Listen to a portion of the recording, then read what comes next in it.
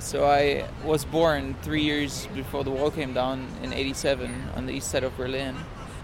When I grew up, I was able to observe two ideologies collide, like communism and capitalism, if you will, if you want to speak in broad terms.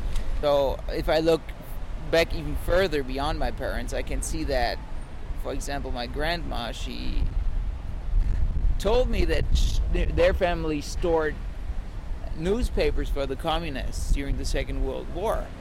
On the other hand, so that's my grandmother on my father's side. On my mother's side, my grandfather used to be a delivery guy, and they wore uniforms that looked similar to the ones that soldiers were wearing, that soldiers wore.